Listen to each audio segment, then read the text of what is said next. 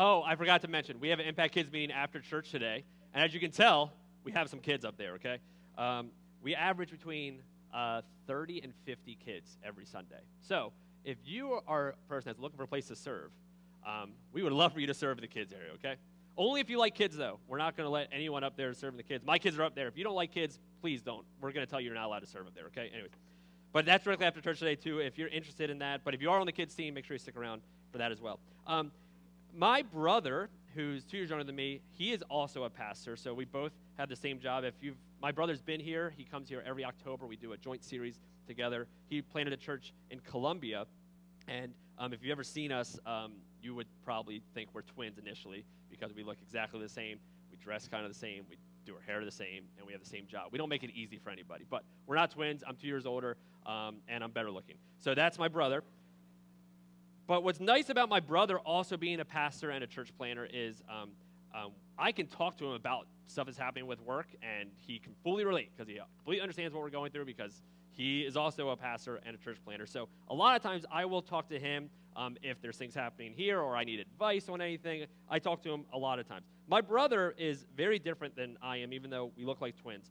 He is more personable than I am. I am personable, but my brother, and I'm an extrovert too, so I love being around people. My brother is like the goofy, loving, he'll always give you a hug type personable person. I'm the sarcastic, like that's how I am, so my love language is sarcasm. So some people get mad at me because I feel bad. Like there's some people that the more I like you, the more I make fun of you, which shouldn't be right, but that's what I do, so get over it. Anyways, I'm a little more strategic than my brother is, so together, our joke is together, we can make one complete pastor if we were to join forces, but that's what we do. But many years ago, it was one of the first Sundays we were in this building, because we were meeting at a school prior to this. One of the very first Sundays, I had a very long weekend, and so I came in kind of tired, and the worship team and the tech team, when we set up, we get here between 7:30 and 8, start setting up. They can kind of tell when I'm a little grumpy and I've kind of had a long day, so I tend to be a little passive-aggressive at times. I tend to not talk that much until eventually Frank says, hey, you're stressing everybody out. Go look at your sermon somewhere, but get away from all of us, please. So that's when it really happens. This Sunday was one of those days where I was kind of tired. I was fairly negative. Service was fairly normal, except the third song we did, right in the back, we were actually doing Oceans, in case any of you knows that song, the last time we've done it, and here's why. In the back, upstairs, the bathroom flooded, and it was pouring through the ceiling. And we're playing the song Oceans. It was very ironic. I remember sitting up here, and the sound guy came up and was tapping me on the shoulder. I was like, what? He's like, turn around. And it was just flooding. And luckily it didn't hit anybody, but I was like, oh, no. We had just moved in, so I was worried they were going to kick us out. And I was like, where are we going to go if they kick us out? Because it's flooding there. It was rough. Attendance was fine that day. At that time, we were averaging about 70 people, including kids, upstairs. And that day was about 55, 60 people. It was a lighter attendance for sure. Not terrible. It wasn't great either. After service, someone came up to me, and they had a family emergency that they wanted to talk to me about. So I sat with them for a while and talked about the emergency they were going through. Cleanup, for some reason, took longer. Normally, we're done around 12:15. For some reason, it was like 12:45. We were finally finishing cleaning everything up, so I was kind of tired. I went home, and I got a call from somebody who was complaining to me because their kid got into a fight with another kid in kids ministry, and somehow that was my fault. So they had to let me know. So they complained to me about that, and then I hung up. Then another person called me to complain about something I said in the sermon, all in one day. So then that night, I went to my brother's house, and we were watching football, and I was talking about Sunday, and I told him everything that happened, and I remember I said, man, it was the worst Sunday I've ever had in my life. And here's his response. I remember it like it was yesterday. Here's how he responded. He said, that's the worst? Then you're pretty lucky. If that's the worst, like you got 2 complaints, and you figured out the ceiling, did it rain down on the soundboard? No, it didn't touch anyone's. Okay, that was the worst Sunday you've ever had? That sounds pretty lucky to me. And it made me think about my mindset. Because I walked in ready for it to be a bad Sunday, and it was a bad Sunday.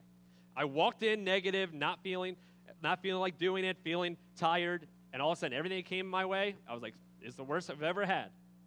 Our mind is a battlefield. This entire series, we've been talking about how we have a war going on in our mind between thoughts of faith and thoughts of fear. We've been using the book Winning the War in Your Mind by Craig Groeschel. If you want to know more about what we're talking about. I highly recommend everything I'm talking about today is from that book and the sermon series that they made. And here's what we've been talking about. Here's been our verse. Paul says this in 2 Corinthians chapter 10. It's been our verse for the entire series. Here's what Paul says. For though we live in the world, we do not wage war as the world does. The weapons we fight with are weapons of the world. On the contrary, they have divine power to demolish strongholds. That word strongholds, we kept defining that as a prisoner that we make in our mind. The lies that we tell ourselves in our mind that some of us continually believe, whether it's just because of what we believe it or the enemy's feeding it to us, that make us a prisoner to our mind. We demolish those strongholds. How do we do that?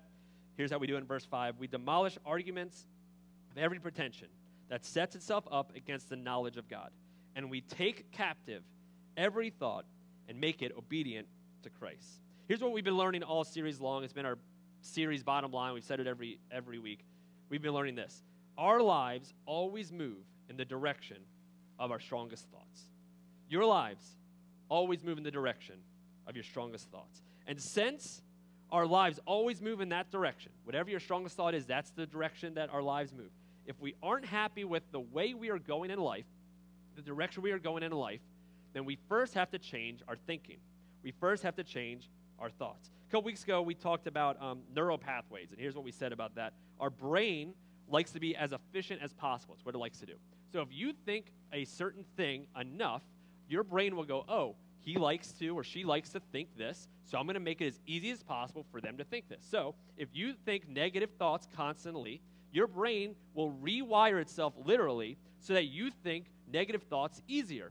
And it works the other way. If you think positive thoughts continually and constantly, your brain will rewire itself so you continually and easily think positive thoughts. It's like walking on the same spot of grass. You will eventually see a path form. That's what happens to all of our minds. That's called neural pathways. And because of neural pathways, all of us have what we call a cognitive bias. Cognitive bias. If you don't know what a cognitive bias is, this is what a cognitive bias is. It is a mistake in reasoning based on personal experiences or preferences. It's a mistake in how you reason based on what happened to you, on your personal experiences, your personal preferences. And there are so many different types of cognitive biases. Let me give you some examples of this. There's confirmation bias.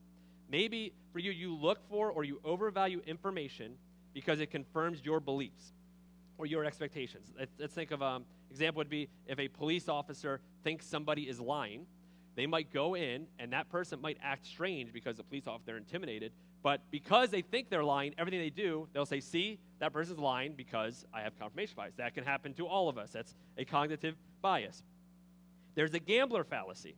Something will happen because it hasn't happened yet. That's what it means. So you're at the roulette table, and it keeps going on red. 1, 2, 3, 4 times in a row it's on red. So you think, well, it's got to be black next because it's been red every time, so it has to be black next. And really, it's 50-50 every single time. When I had I have 3 kids. My first 2 kids were girls, and I remember really, really, really wanting a boy. That's what I really wanted. And a lot of people told me, like, hey, it's very unlikely that you would have 3 girls in a row. And I would say, yeah, that's true, but once you have 2 of them, it's the same odds every time. It's 50-50 that I'm going to have. And I eventually had a boy, and I screamed in the sonogram room. I was like, yes, had a boy. There's gender bias. That's another cognitive bias. We assign specific behaviors and characteristics to our particular gender without any evidence. That person's a female, so that female has to be this way, and that person's a male, so that male has to be this way. It's gender bias. Here's the last one I'll talk about. Group attribution error. Here's what that is. We overgeneralize how a group of people behave based on an interaction with one person from the group. So I don't know what you are politically. Let's say you've met a Republican and you're not Republican, or you met a Democrat and you're not Democrat. And that one Republican or that one Democrat, they acted a certain way to you, so now you think all Republicans act that way or all Democrats act that way because of your interaction with the one. That is group attribution error. All of these are cognitive biases. And a cognitive bias is really 2 things. If you have your notes, you can write these down. 2 things that a cognitive bias is. Number 1, it's a filter. It's a filter. If you have Instagram or Snapchat, you know what a filter is. A filter changes the way that you see the image. If you change the filter, you change the feel of the image. And a year ago, Instagram made this filter that was making its rounds that was pretty interesting. It's called filter versus reality. Here's actually a picture of what the filter would look like. Filter versus reality. So what it would do is it would take half of the picture, and it would put a filter on it, make it look, you can see here, bigger lips, brighter, higher eyes, smooth skin, and the other half would stay exactly the same. This is what the girl really looks like, but the filter would show you what half of the picture looks like. And it was a way to show people that if you put certain filters on, you can make it look however you want, and it's not reality. It's just a filter that's put on it. Because of cognitive bias, all of us have mental filters. You didn't do anything to, it's all of us have it. It's not just any specific people. We all have mental filters. And those mental filters is how we see everything now. And you didn't make it. Most likely it was from the way you were brought up. It was some experiences that you had, but we all have mental filters. Here's what it might look like for you. You think all the men in your life are bad because all the men that were in your life were bad. And whenever you're around men, they either weren't there or they weren't trustworthy, so now you have trouble trusting men because you have a filter. That's your filter. Maybe for you, you had terrible church experiences when you were kids. So now you don't really trust church people anymore. Why? You have a filter. For me, my dad taught me from a very early age that we hate the Washington former Redskins. That's what he taught me. Very early age, I know. Hey, I feel bad. I talked to some of you guys that are here. You're here. Everyone's welcome, even losers. Okay, so you're welcome. I'm saying that as a Ravens fan who's about to lose the best quarterback in the league. Anyways, so to this day, I've talked to Tim over there, and he asked me once, like, why do you not like the Washington Commanders now? And I was like, my dad wouldn't give me an option. I had to not like them, so now my filter is I hate them, and I always root against them. They've never done anything wrong to me, but yet I do. And I don't want my dad to disown me, so I have to do that. All of us have filters. All of us do. What we need to do first is admit it. We need to admit that we all have filters. That's key number one. Admit that you see things through a filter that clouds our view, that makes it seem like it's true to you, but it's not fully true. You're doing the best you can, just like I'm doing the best I can. This is how I see it, but it's not the full truth. Even if you feel like it's true, you're seeing it through your filter. That's number one. Number two, you need to realize that our filter can be incorrect, that our filter can be wrong. And if it is incorrect, we need to change our filter. That's what we need to do. Because of mental filters, it is why two people can experience the same exact thing, but yet think completely differently. Your boss can give two people the same exact feedback on their job. One can be offended by it. One can be like, oh, I love that feedback. It will make me grow. Same exact feedback, but because of your filters, you might see it differently. That's why one person can come to a church and sit there and be like, why are they raising their hands? Why is the music so loud? Why are all the kids destroying upstairs, I assume? Like, why is that happening and not get anything out of it, while the person right next to him can be like, I can feel the presence of God in this room, and I'm connecting to God. I'm enjoying worship, and I love that that there's so many kids up there. You can have the same exact experience, but because of your filters, you're going to see it differently. I took Erica to go see a band once. It's a band called Me Without You that you do not know. You do not need to look it up. You'll probably hate it. But it's my favorite band of all time. We were kind of dating at the time. We were dating or newly married, and I made her come. And to me, it was one of the best shows I've ever been to because it's my favorite band. And she sat there the whole time being like, when can this show end? It's the worst experience of my life. That's what happened. Same exact experience, different filters. In the book of Numbers, Moses sends 12 spies to explore the land to see if they can take over the land. And they come back, and the reports they give, all 12 spies go to the same place. They come back, and the reports they give are completely different. Here's what it says in Numbers chapter 13, verse 30. It says, then Caleb silenced the people before Moses and said, we should go up and take possession of the land, for we can certainly do it. Caleb, along with another spy, went in and said, yeah, I see what's happening. I see what the land looks like. I see the enemies. We can take it. We can go in. We can take over. It's not a big deal. But the other 10 saw something different. Here's what it says in verse 31. But the men who had gone up with him said, we can't attack those people. They are stronger than we are. They all saw the same exact thing. 2 of them said it's possible. 10 said it wasn't. Their filters were different. A cognitive bias is a filter that we see everything through. But it's not just a filter, number one. It's also this, number two, a frame. You see, we never actually get the full picture of what we're looking at. We only have a frame of it. We just aren't capable to see the full picture. It's not possible for any of us to fully see the full picture. You have your filters and you have your frames. To you, it's going to be true, but it's not the full truth. Here's what it's like. Let's put this picture up here, a picture of a storm. This is the full picture, okay? We don't see the full picture of anything when it comes to any aspect of your life. Here's what we all do. All of us do this. We take our limited frame and we put it in a certain spot. If you were to frame just this section, you would say, yeah, it's a very dark storm. This is terrible. There's nothing good that can come out of this. This is your filter. And you're not wrong. This is your frame. This is the only thing you can see. You can't see the rest of it. All you can see is this. Or if you were to put the frame here, you'd be like, oh, it's a great day. It's beautiful out. It's perfectly fine. And you're not wrong either, because this is the frame you have. You don't see the full picture. All you see is that. All of us, this happens to everyone. In any situation, we all frame things differently. And here, whenever you realize that you frame something, and you can frame it negatively, or you can frame it positively, what that means is you can always reframe it. Because this is the full picture, and you don't have the full picture, you can always choose to reframe it, creating a different way of looking at a situation, and looking at a relationship, and change its meaning, because you used to look at that situation like this. It's all negative. It's all terrible. That person's the worst. That person hates me. That person will never get better. God did something to me. Where is God in this? Or you look at it this way. You know what? I'm going to believe the best in that person. You know, God has a plan for me no matter what. You can reframe it. You cannot control what happens to you, but you can control how you frame it. You can't control what happens to you, but you can control how you frame it. So if you go in with your frame and you decide today's going to be a bad day, it will be a bad day. You already framed it. You already decided it's going to be a bad day, so it's a bad day. That Sunday I came in when the water went everywhere, I decided before I came in it was going to be a bad day. But if you go in and say, you know what, today's going to be a good day, no matter what happens, most likely it'll be a pretty good day. Bad things could happen that day, but because you framed it correctly, say, you know what, it's a pretty good day. When you look at your relationship with God, you can frame it and go, God, why would you do this to me? God, why would you allow this to happen to me? You can blame God for what you do. You already framed it. Or you can say, you know what, God, I know you use all things for good, no matter what is happening, even though I don't like what's happening, but I'm going to choose to frame it and trust you in this anyway. You can't control what happens to you, but you can control how you frame it. Things are going to happen. You necessarily can't control it. And my guess is, if you thought long enough, all of us could think of things that we expected were going to happen by now that actually haven't happened. Like you expected at some point, at this point in your life, as an adult, as a college student, as an older adult, that things would be different than they are right now. Maybe for you, you thought you'd have that career job by now. You don't.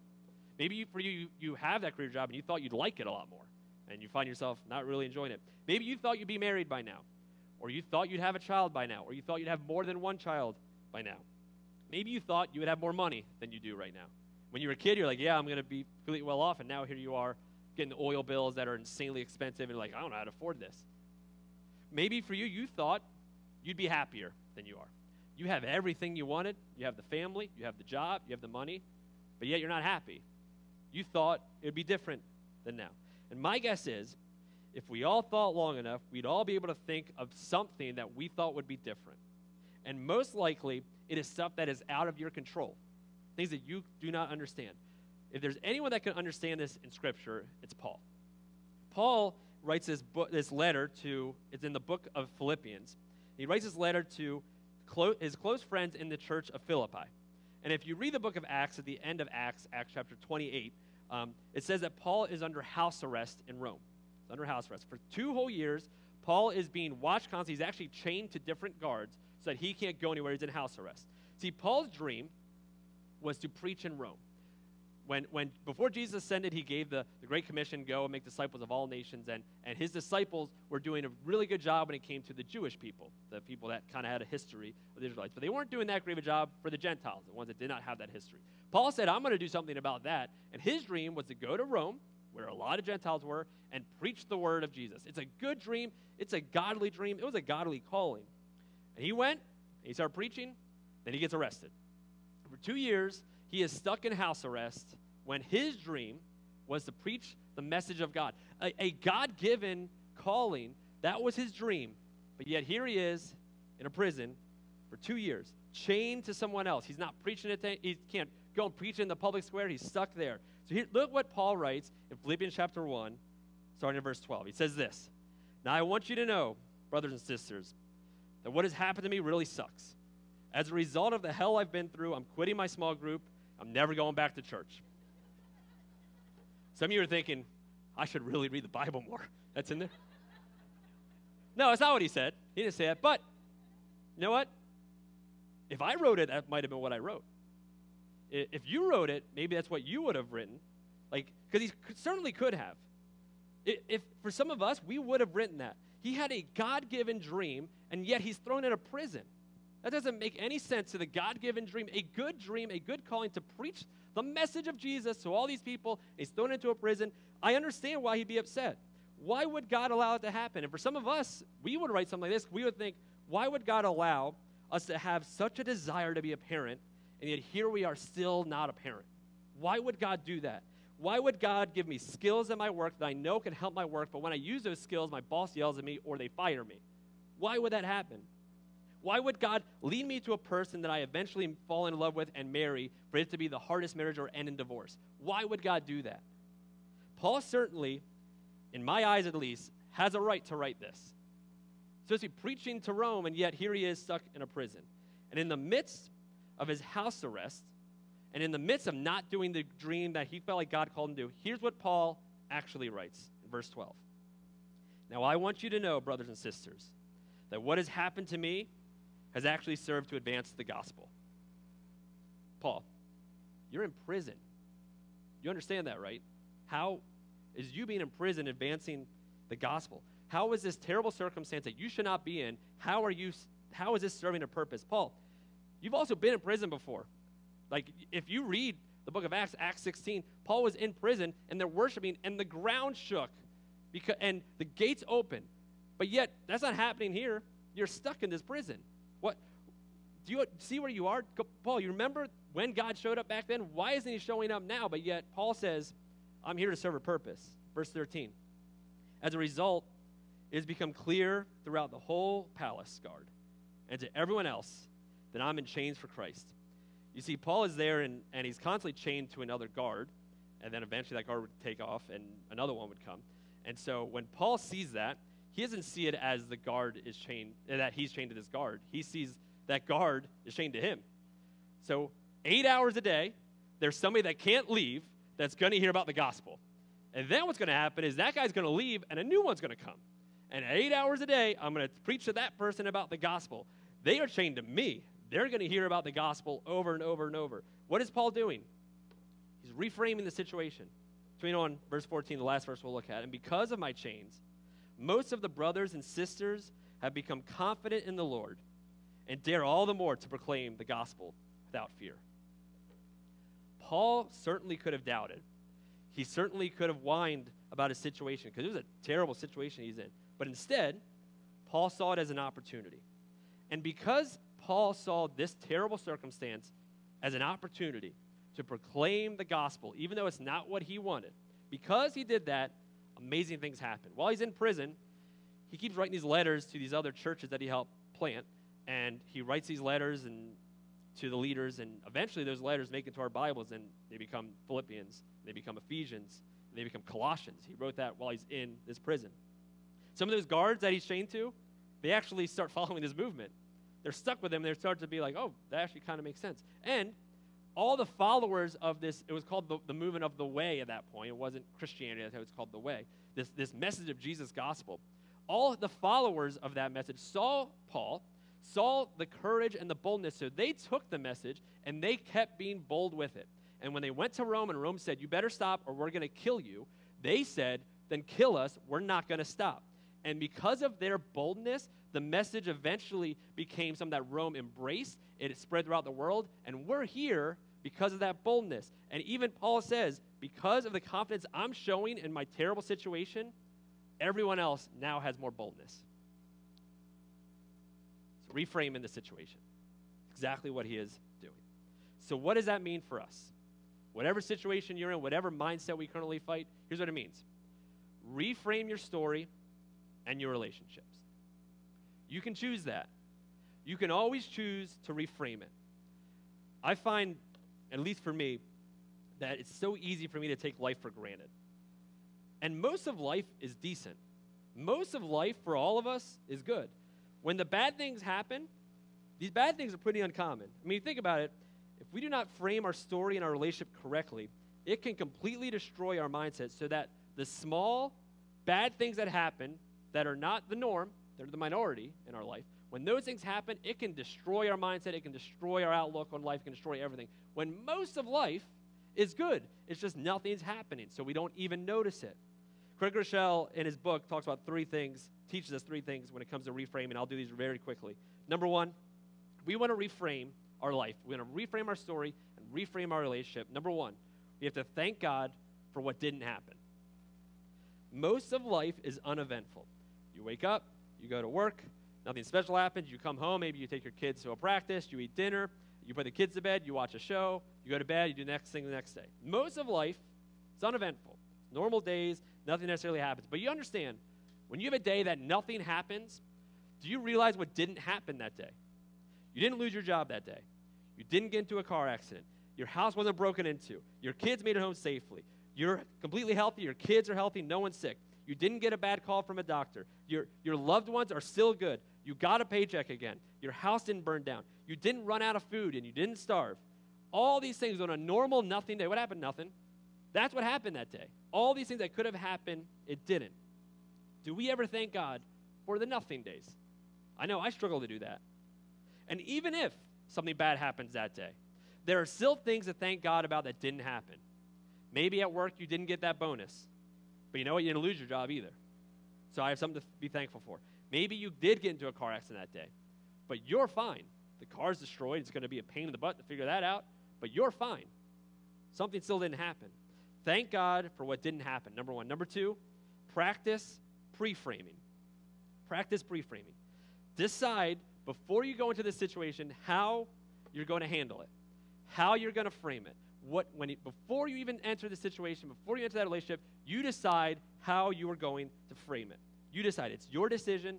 It's your decision to have. You can choose to pre-frame the situation in a positive way, or you can choose to pre-frame it in a negative way. It's your choice. Maybe for you, you have to go to the in-laws for dinner, and you hate going to the in-laws for dinner, and you know they're going to bring up that political topic that you don't want to talk about. It's going to cause a fight, that they're going to say certain things. And so in your head, you're like, oh, we have to go. And you already know that it's going to be terrible. And you show up, and guess what? It's terrible. You know why it's terrible? You decided before you showed up it's going to be terrible. What if instead you say, you know what?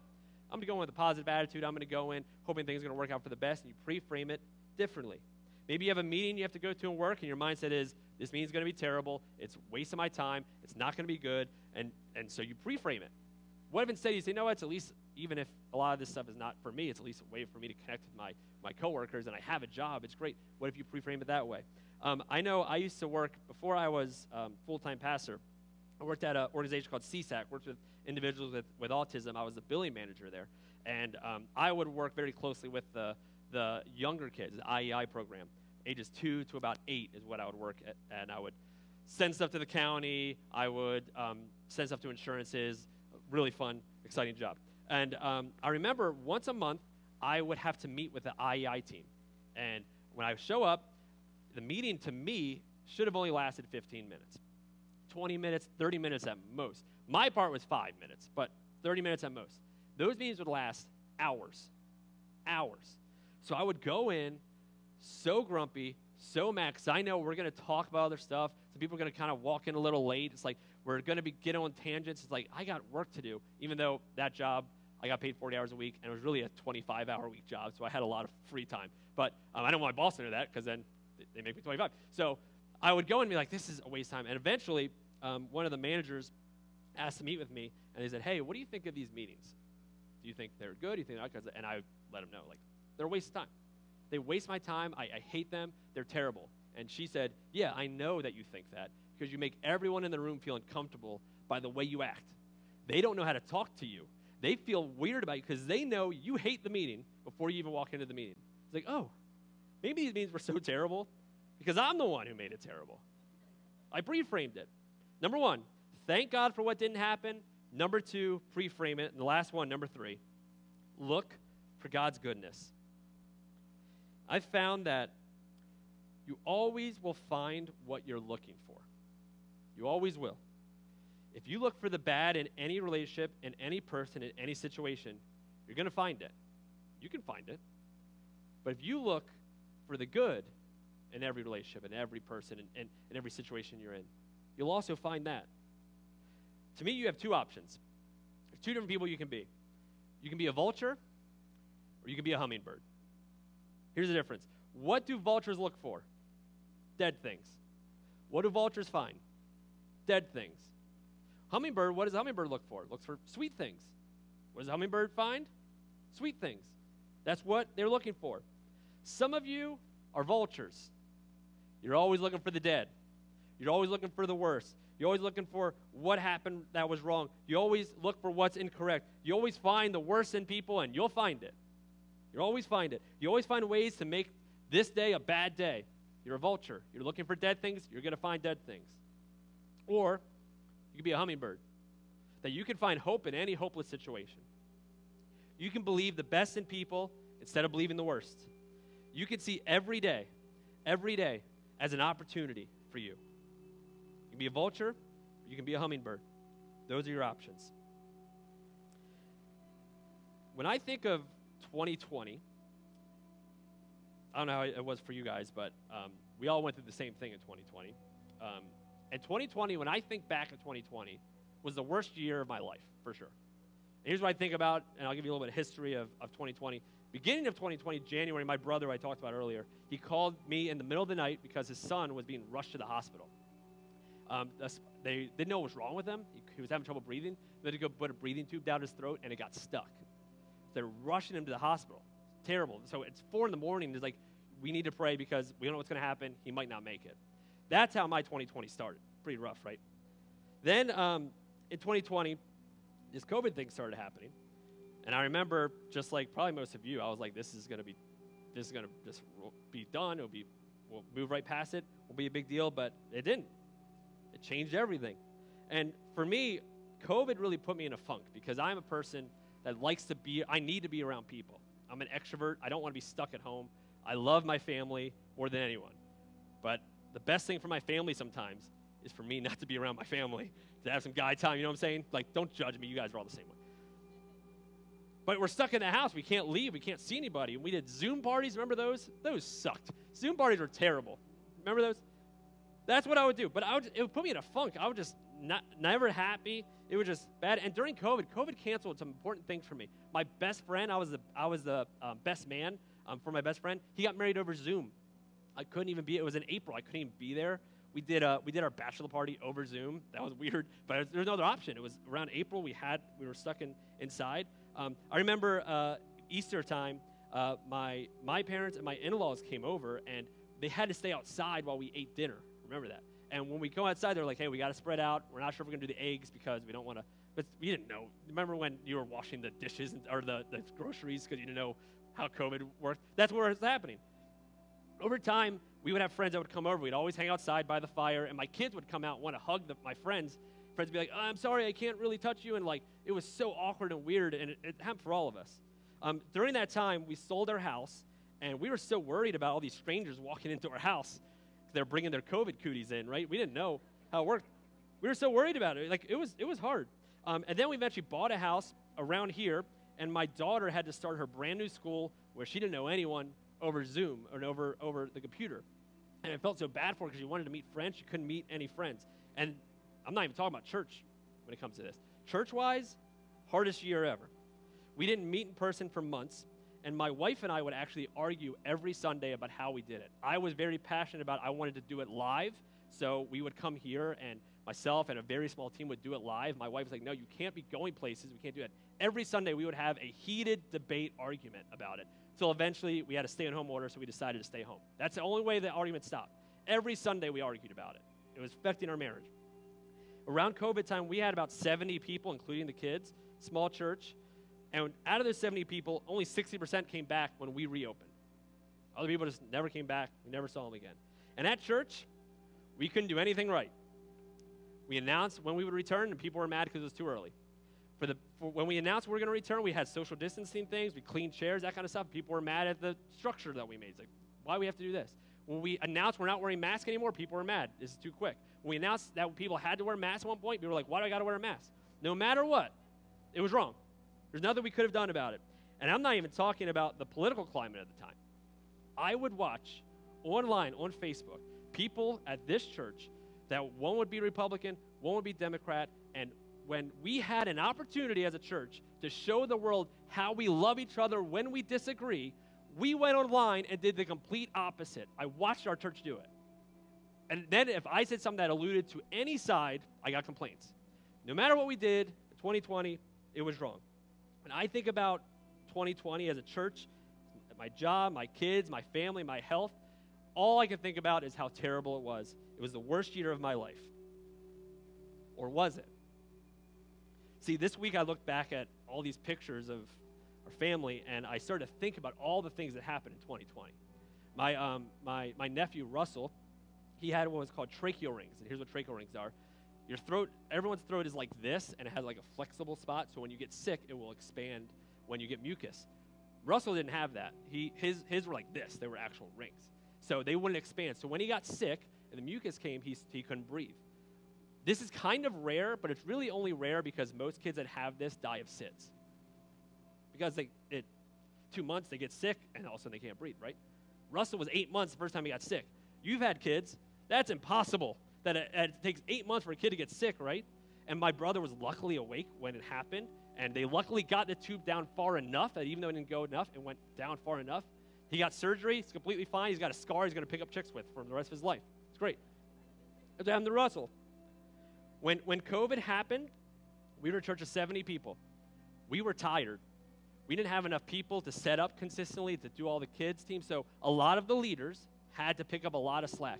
And all of a sudden, this COVID thing happened. I remember Frank and I would text, I'd be like, it's kind of nice having a little bit of a break.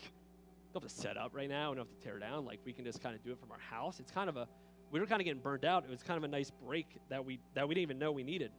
I got to spend time with my family. My wife got to work from home. It was great for me because I would bug her all day. She probably hated it, but I loved it because she was there. I needed to talk to people at work, and I'm stuck in my house by myself all the time. I actually had people I could interact with. Our family, we did all this fun stuff together that we had deep relationships that we didn't have. Our friendships, we couldn't meet. Once we were finally able to hang out, it's like we realized what we missed. And it brought a new friendship from my close group of friends that's like, we didn't see each other for so long, and now we are seeing each other again, and we realize what we missed, and now look at what we have going now. Church, like I said, 70 people, but only 60% returned. Here's what else happened. All these new people started showing up that I didn't know. Some of these new people became staff. Lindsay became our connections director. Ashley upstairs became our kids director. We didn't know they existed. They came after COVID. So even though a lot of people left, we grew after COVID happened. Started to grow. We started doing these ministries that we never planned on doing. Right when it first started, I remember I was on a Zoom meeting trying to figure out with the rest of the community what to do, and there's another pastor, another church that wanted to do a food pantry. We didn't know how to do a food pantry, so I called them and said, hey, can we do a food pantry with you? We started a food pantry that we plan on only doing about once or twice, right, Dawn? And we're still doing it 2 years later. We met Lisa, who does ministries at the treatment center right down the street. You know how she started that? She just showed up and said, can we do it? She started doing all these ministries to people that are in recovery, and all of a sudden now, once a week, they are over there. Once a month, we do a service there. We bring that baptistry over there. We baptized just this year over 20 people at that treatment center. Ministries that we had never done before started because of COVID. You can't control what happens to you. You can control how you frame it. If you look hard enough, you will find the goodness of God in every situation. You have to choose to look for it. You're going to find what you're looking for. I just encourage you to look for something that's going to bring you life and purpose and not look for dead things. I encourage you to be a hummingbird, not a vulture. Let's pray.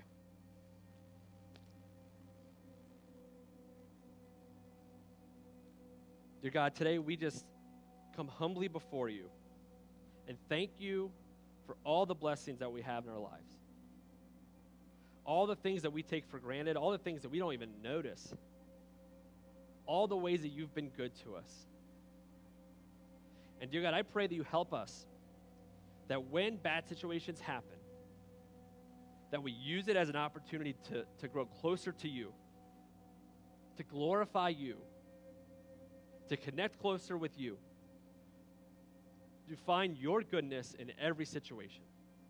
God, help us to not be people that look for the negative, that look for the bad things in life, but are able to take any situation and find your love and your grace and your hope in it, because we know it's in every situation. God, help us to have the right filters, have the right frames. In your son's name, amen. Let's sing this song together. Let's stand and sing.